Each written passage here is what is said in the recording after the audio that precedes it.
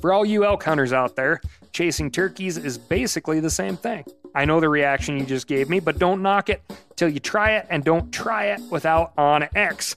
The Hunt app will not only help you find new areas on public ground, but I use it to find out landowner info to get permission on private ground that I see birds on as well. OnX Hunt has a special offer for you. Use code CAL to receive 20% off your membership at onxmaps.com/hunt and find more birds this spring.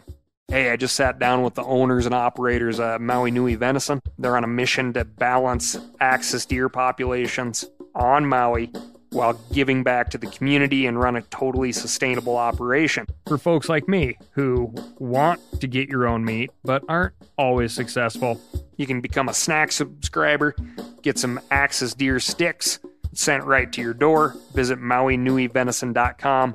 That's MAUINUI. venison.com and use promo code CAL for 20% off your first order. Outdoor adventure won't wait for engine problems. Things like hard starts, rough performance, and lost fuel economy are often caused by fuel gum and varnish buildup. Seafoam can help your engine run better and last longer. Simply pour a can in your gas tank. Hunters and anglers rely on Seafoam to keep their engines running the way it should the entire season. Pick up a can of Seafoam today at your local auto parts store or visit seafoamworks.com to learn more. That's seafoamworks.com to learn more. From MeatEater's World News Headquarters in Bozeman, Montana, this is Cal's Weekend Review presented by Steel. Steel products are available only at authorized dealers. For more, go to steeldealers.com. Now, here's your host, Ryan Cal Callahan. The Guinness Book of World Records reported last week that the oldest dog ever recorded has died at the ripe old age of 31 years, 165 days. For those counting, that's over 217 in dog years. The dog's name was Bobby. He was born May 11, 1992, which makes him older than some of the folks who work here at MeatEater. Bobby was either a purebred Rafeiro do Alentejo, which I'm sure I pronounced correctly, a breed of Portuguese dog trained to guard livestock, or a mutt. Reports vary, but my money's on the mutt. He lived on a farm in Portugal, and his owner credits his longevity to a peaceful household and a diet of mostly people food. That's a nice feel-good story, but there's a reason you're listening to this podcast and not watching Good Morning America. So here's nature for you. Balance things out. Perfectly balanced, as all things should be. A few days before Bobby's death, another dog met an unfortunate end after he was working for a living, unlike Bobby, and for his efforts he was attacked by a shark off the coast of Nova Scotia. This dog, a Chesapeake Bay retriever named Pepper, was duck hunting with his owner near Medway Head. The hunter had shot a duck, and Pepper jumped off the boat to retrieve it from the calm water. The shark erupted from below, lifted the dog into the air, and pushed her under. The shark was likely a juvenile great white, which feed on seals in this area this time of year. The shark realized that it hadn't caught a seal and let the dog go. Unfortunately, it was not a catch and release situation. Pepper made it back to the boat but died of her injuries. The hunter, who declined to be named, said this is the first time he's ever heard of a dog being attacked by a shark while hunting from a boat. But Art Gayton of Atlantic Shark Expeditions told the Post that this happens frequently with deer. So not dogs, but deer. Sharks will mistake a deer for a seal, attack it, then spit it out. Condolences to the families of both Pepper and Bobby. We don't hide our love for dogs on this podcast, and I know how tough it can be to lose one of our furry friends. This week, we've got the crime desk legislation in the mailbag, but first I'm going to tell you about my week. And my week, we just got lots happening. Just got back from Idaho, where, as you know from last week, I was hunting the greater sage grouse with members of Backcountry Hunters and Anglers Armed Forces Initiative, which, again, throwing back and to clear things up, the Armed Forces Initiative is comprised of active duty and retired military. They engage with active duty and retired military on hunting and angling pursuits. They help them connect with the outdoors, both on and off base. It's a great way to learn how to effectively advocate for the continuation, even proliferation of hunting and angling if you are a service member or a former service member. It can be extremely difficult to navigate the licenses, regulations, seasons of your home state when you're deployed for months at a time. Combine that lifestyle with moving from base to base, and the hunting and fishing passion can get put aside, which is why AFI has dedicated folks who can help with the logistics on and off base. Anyway, I teamed up with those folks in Idaho through my buddy Ed Anderson, who's the artist. He's an outfitter. He's a big idea guy. And one of his big ideas is the Elk Camino, which is a physical and metaphorical vehicle to get veterans engaged in the outdoors. You'll have to look this thing up. It's a really cool El Camino Super Sport jacked up on big tires. It sounds amazing, and it's really fun just to look at, but more fun to drive. This year, you'll be able to see a short series of adventures featuring the El Camino. There's going to be changing hosts and veterans hitting the road for fish, birds, and elk. No big surprise here, but on our last trip, Snort racked up 2 of the 3 sage grouse flushes we had in 2 days. This particular hunt made me super happy that I did not train that girl repeatedly on planted birds because the desert was not plentiful. Lots of miles with no birds and no bird scent, but we did have some great stories and incredible food. Halibut ceviche, salmon burgers, provided by Mandy Karlstrom. Bobcat carnitas, provided by the bumper of a truck. We even got a good general sage grouse lesson by one of IDFG's finest, who also threw in the story of his bicep being munched on by a sow grizzly. If you think you're tough, this guy drew a great Alaska moose tag in heavy grizzly country and went. That's after his bear attack. His arm was still in a sling. He's an absolute dream. He pointed out that Steve and I have never had a bear attack, just bear encounters. He's got the scars to prove it. He wasn't sure where old Dirt Myth's grizzly bear riding puts him. Somewhere in between, I suppose. I love the outdoor time, but I'd be lying if I said the people I meet along the way didn't provide a lot of highlights too. So look out for that El Camino series. Another thing to look out for on the Meat Eater YouTube channel would be the latest episode of Cal in the Field. The Pheasantomics episode is finally out. A little late for the start of pheasant season, but still plenty of pheasant season to come. I got some sad stories on our season, how it's going here in Montana, but I'll save that for next week. Anyway, Pheasantomics, Aberdeen, South Dakota. Super cool episode. It's up on the Meat Eater YouTube channel right now, so please go check that out. Let us know how we did. Super fun. Super cool. And that's all I got for you on this one. So let's get on with the news. Jumping over to the crime desk.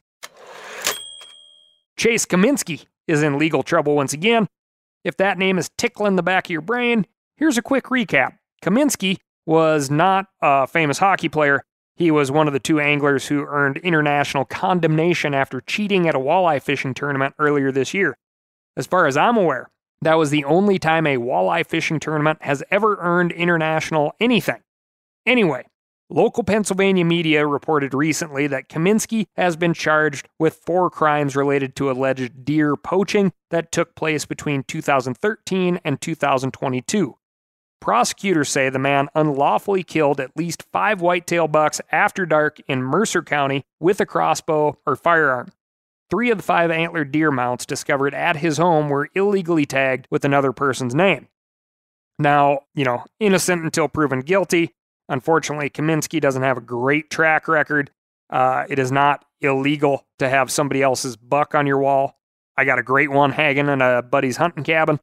But, we'll keep you up to date on this one. It's probably not looking good for Kaminsky. Jumping up north to our friends in Canada, park wardens at Jasper National Park are looking for information about a suspected poaching incident after 2 decapitated bighorn sheep were found earlier this month. Wardens closed the area until further notice and launched an investigation. They're specifically asking for the public's help in providing dash cam footage from the area. If you were in Jasper Lake, Edna's Knoll, or Talbot Lake on October 16 or 17, call the Jasper National Park Dispatch at 780-852-6155. Bighorn sheep tags are tough enough to get without poachers stealing those opportunities from the rest of us. Yeah, these are park sheep, but here's the deal. These sons of guns didn't take the meat. Like, special room in hell reserved for these people. That's ridiculous, man. That is a lot of good eating. Just because you're a poacher doesn't mean you need to be a waster, right? Moving on to San Fran. The San Francisco Chronicle reported last week that Dungeness crab poachers in the Bay Area are using Uber cars as their getaway vehicles, which is just about the most Bay Area way I can imagine to flee the scene of a crime.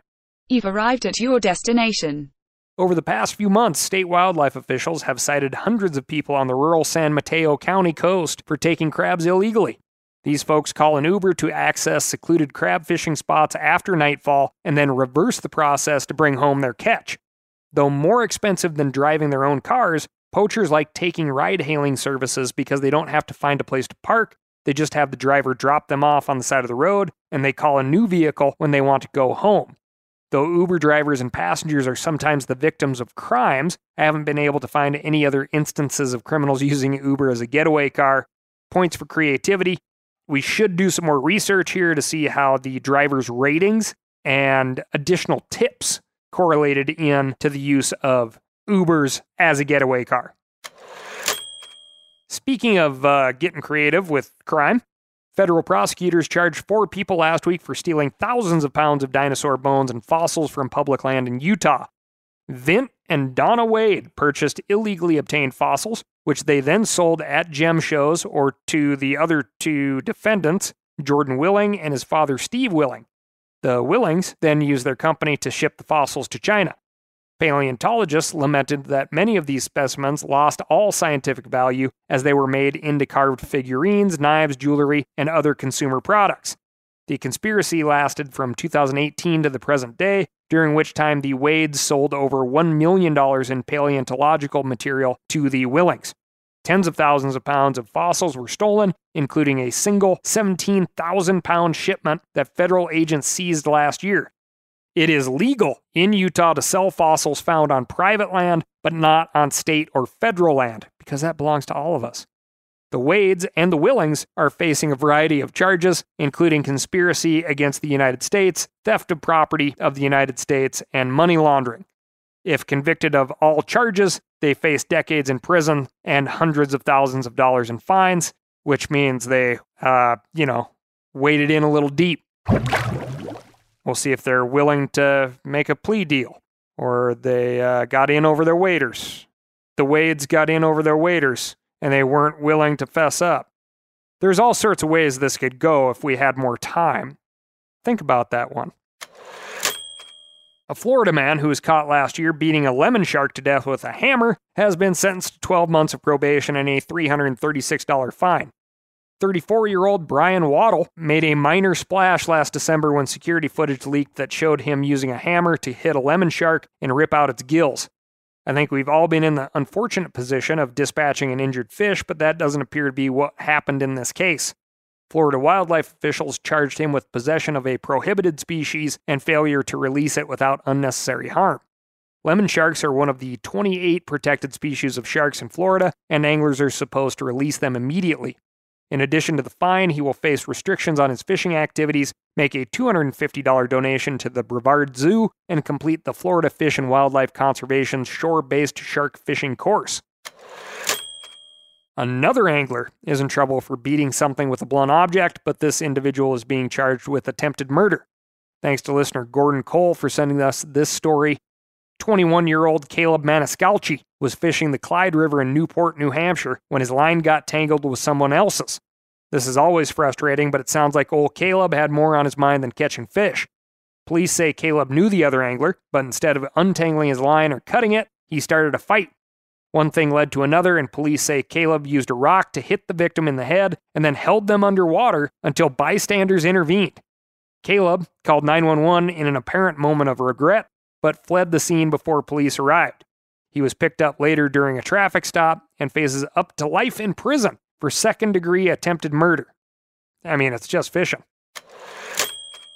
We'll round out this week's crime desk in New England, where a Vermont poacher was just ordered to forfeit his vehicle and firearm after shooting a fake deer at night. To catch poachers who spotlight deer, game wardens sometimes set up deer decoys in areas they believe poachers are operating. 43-year-old Shane Phillips fell for this ploy in October of 2020. Wardens observed him stop his vehicle, shine a light on the decoys, and shoot one with a crossbow.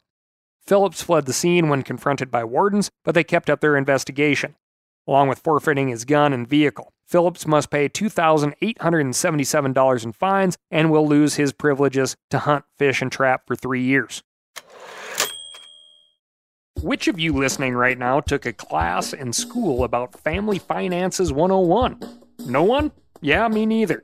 Just like the importance of a will or college savings plan or even life insurance or estate planning, we have to know these things. But how do we figure it all out? That's why I'm excited to partner with Fabric by Gerber Life. Listen, one of the few things expected of you in life is to not let other people pick up after you.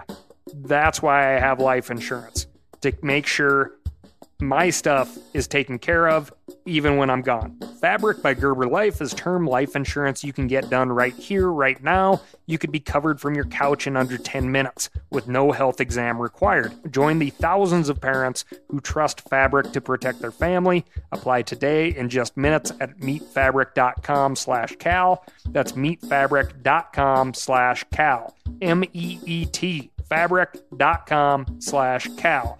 Policies issued by Western Southern Life Assurance Company, not available in certain states. Prices subject to underwriting and health questions.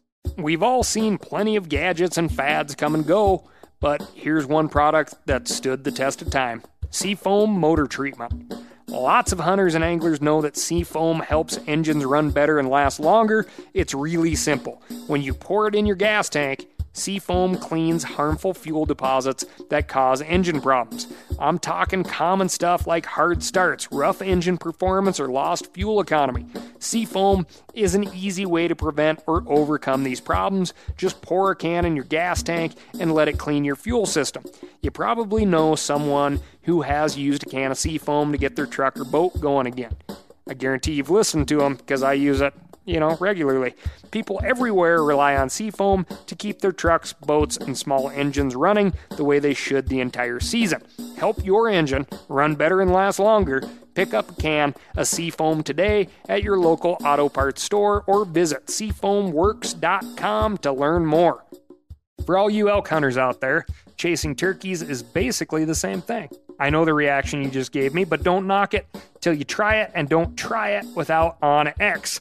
The Hunt app will not only help you find new areas on public ground, but I use it to find out landowner info to get permission on private ground that I see birds on as well. OnX Hunt has a special offer for you. Use code CAL to receive 20% off your membership at onxmaps.com/hunt and find more birds this spring. Moving on to the legislative desk. A bill introduced in Michigan earlier this month would allow commercial fishermen to harvest and sell sport fish species from the Great Lakes.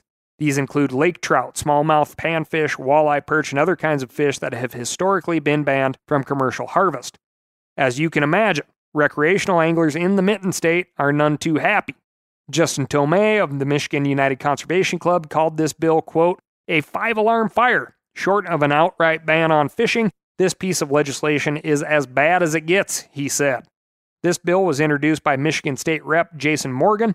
Morgan explains in a press release that he wrote this legislation after his father sold the family's commercial fishing business a few years ago.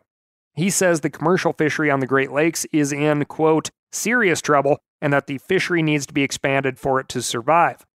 We need not only to protect the ecosystem of our Great Lakes, but also repeal the harmful regulations that have negatively impacted the fishing industry.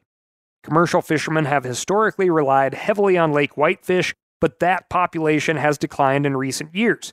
They say that if they are excluded from catching other species such as perch and walleye, they will become a one-fish fishery. The Fishtown Preservation Society is one of the advocacy groups pushing for this bill. Amanda Holmes, the Society's executive director, says that the fisheries can be managed to accommodate both commercial and recreational catch to provide, quote, an incredible and readily available local food source. The 57-page bill outlines exactly how these harvests will be managed.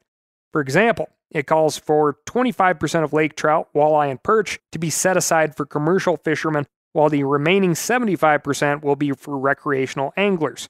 The annual commercial harvest will be divided among the commercial operations, and they will not be allowed to fish beyond those quotas. They will also be required to adhere to slot limits. Walleye measuring less than 15.5 inches may not be sold anywhere in the state. Same with black crappie measuring less than 7 inches, and perch measuring less than 8.5 inches in the round. None of these assurances of science-based management have been enough to satisfy recreational anglers, and understandably so. The Michigan United Conservation Club points out that these sport fish species are planted, reared, and/or managed using recreational angler money through fishing license sales and the Dingell-Johnson Sport Fishing Act. It isn't fair, they say, for commercial outfits to benefit from a system they didn't invest in. Recreational anglers also note that their industry is far larger than the commercial industry. The MUCC claims that recreational fishing in Michigan supports more than 171,000 jobs, while the Fishtown Preservation Society says that there are only a handful of state licensed commercial fishermen in the state. While there were 339 licenses issued 100 years ago, there are only 41 active licenses today. The bill number is HB 5108. It's being co-sponsored by 30 additional representatives, and it's currently under consideration in the Natural Resources, Environment, Tourism, and Outdoor Recreation Committee. If you live in Michigan and want to get involved, get in touch with your representative. We'll post a link at themeateater.com/Cal. Texans will have an opportunity next year to secure a big win for hunters and anglers by amending their constitution. Prop 14 will institute a $1 billion fund that Texas Parks and Wildlife can use to purchase and develop new state parks. This will be the first fund dedicated to expanding public land in the Lone Star State, and it won't impose any new tax on state residents to do so. I've been reliably informed by real-life Texans that this amendment is a great idea. State parks offer rare public land opportunities to hunt, fish, hike, and camp, but the state needs more to accommodate its growing population. Big thanks to listener Brian McMurray for sending that one in. Floridians, as in you Florida folks, will also have a chance next year to enshrine a right to hunt and fish in the Florida Constitution. The resolution to put the amendment on the ballot passed the legislature by large margins, and it requires 60% of Florida voters to vote yes on next year's ballot. Here in Montana, the Fish, Wildlife, and Parks Department is seeking public comment on a new wolf management plan. One major change from the previous plan is that instead of documenting the total wolf population and the number of breeding pairs, the new management system will only track the total population. The original federal requirement is that the state maintain a population of at least 150 wolves and 15 breeding pairs. But the current population has grown well beyond that, with an average of 194 packs and 1,165 wolves. To stay within those original guidelines, the state will maintain a population of at least 450 wolves, which biologists are confident equal at least 15 breeding pairs. The state is not convening a citizens advisory group, which means public comment is more important than ever. The deadline to comment is December 19 at 5 p.m., and we'll post a link at themeateater.com/Cal. Speaking of wolves, I have a quick update from Colorado. You may have heard that Colorado Parks and Wildlife was having trouble convincing other states to send them wolves. Well, earlier this month, Oregon saved the day and agreed to send 10 wolves from the northeast corner of the state. Colorado taxpayers will foot the bill for this operation, and Colorado biologists will be responsible for handling logistics. The problem is, this is only a one-year agreement. Colorado's wolf reintroduction plan calls for 5 to 10 wolves every year for the next 3 to 6 years. So the Centennial State may find itself in this same situation next year. Check out the article by Eli Fournier at themeateater.com. Finally, I have great news to report out of Pennsylvania. As we covered in a previous episode, the Pennsylvania Senate passed a bill that would have diverted money from the game fund and jeopardized federal dollars from Pittman-Robertson. Fortunately, I've been told by Don Rank, the chairman of the Pennsylvania BHA, that the state house amended the bill to remove that language. Unless the Senate decides to amend the bill again, PA's game fund is safe. Thanks to everyone who called or emailed their state representatives, and to Pennsylvania BHA for putting boots on the ground in the Capitol. Moving on to the mail desk. Listener Matthew Cooper wrote in with what you might call a report from the field. Matthew says he heard me recommend that feral cats be fitted with brightly colored collars and bells. I still think that's a good idea, but it should be implemented by properly trained wildlife professionals. I should have made that clear. and it sounds like Matthew found out the hard way. Quote, I can confirm this is a bad idea. Even with chainsaw chaps, a heavy Carhartt jacket, welding gloves, and safety goggles on, I was nowhere near protected enough to wrangle a wild cat. Unless one is looking to contract toxoplasmosis or something else, I would not suggest anyone tries something like this. Just thought I would share my experience. Matt, you're a true hero. The small mammals and the songbirds thank you, but you're right. It's not a good idea to wrangle a feral cat with welding gloves. Thanks for writing in. Sticking with the mail desk, I also just wanted to say thank you so much to everyone who wrote in about the interview with Washington State Wildlife Commissioner John Lemkuhl. Several of you would have liked to see me go after John a little harder. Listener John Dykes said, quote, I feel that this episode missed the mark. It's a lot of fluff with very little substance. Wish it was more hard-hitting. It made it seem like everything was okay. I wish you would have asked him why our WDFW staff biologists have presented multiple times and the commission ignores them and goes the opposite way. End quote. Listener Keith Bryant says, I missed an opportunity to press Commissioner Lemkuhl on his distinction between recreational and management hunting. Keith points out that the distinction is dangerous because it can be used to discredit any hunt that doesn't have a specific management objective.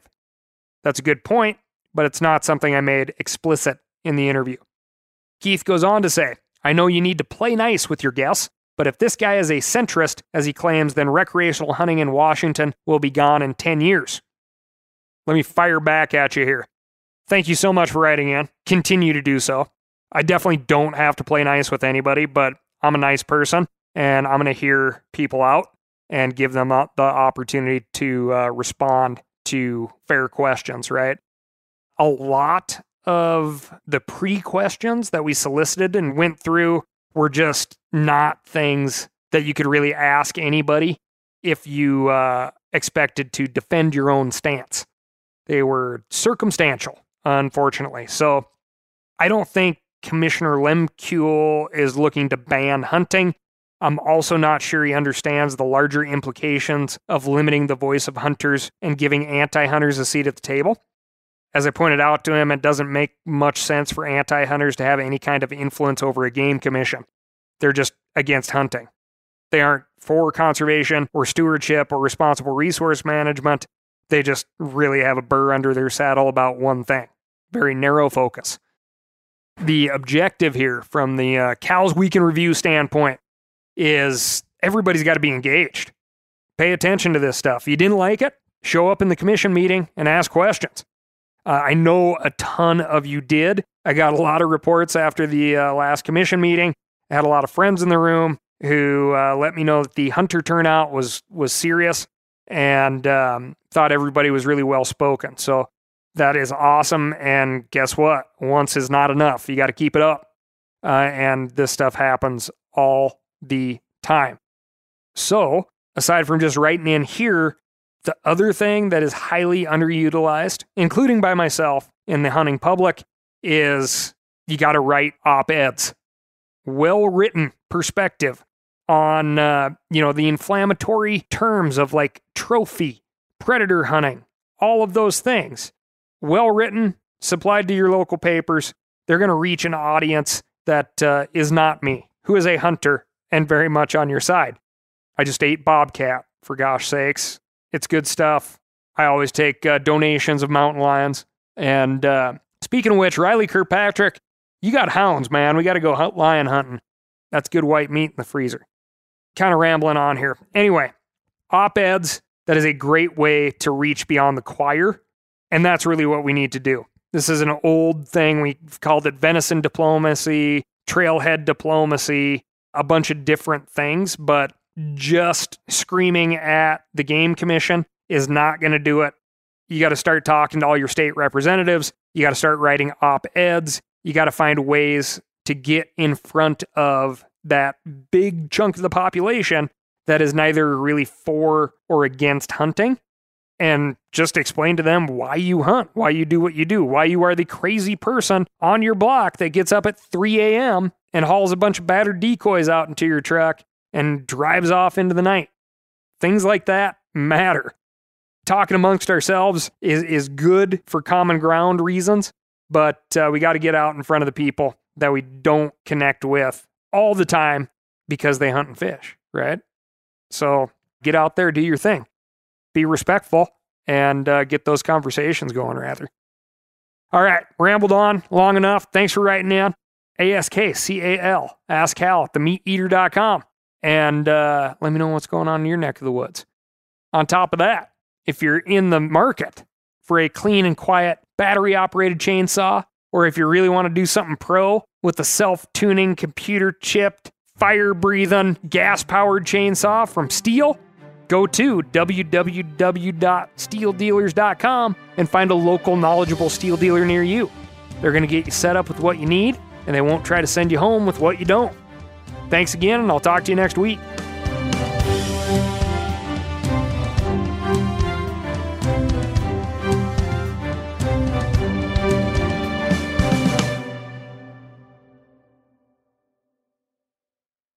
Hey, I just sat down with the owners and operators of Maui Nui Venison. They're on a mission to balance axis deer populations on Maui while giving back to the community and run a totally sustainable operation. For folks like me who want to get your own meat but aren't always successful, you can become a snack subscriber, get some axis deer sticks sent right to your door. Visit MauiNuiVenison.com. That's MAUINUI venison.com and use promo code CAL for 20% off your first order. Outdoor adventure won't wait for engine problems. Things like hard starts, rough performance, and lost fuel economy are often caused by fuel gum and varnish buildup. Seafoam can help your engine run better and last longer. Simply pour a can in your gas tank. Hunters and anglers rely on Seafoam to keep their engines running the way it should the entire season. Pick up a can of Seafoam today at your local auto parts store or visit seafoamworks.com to learn more.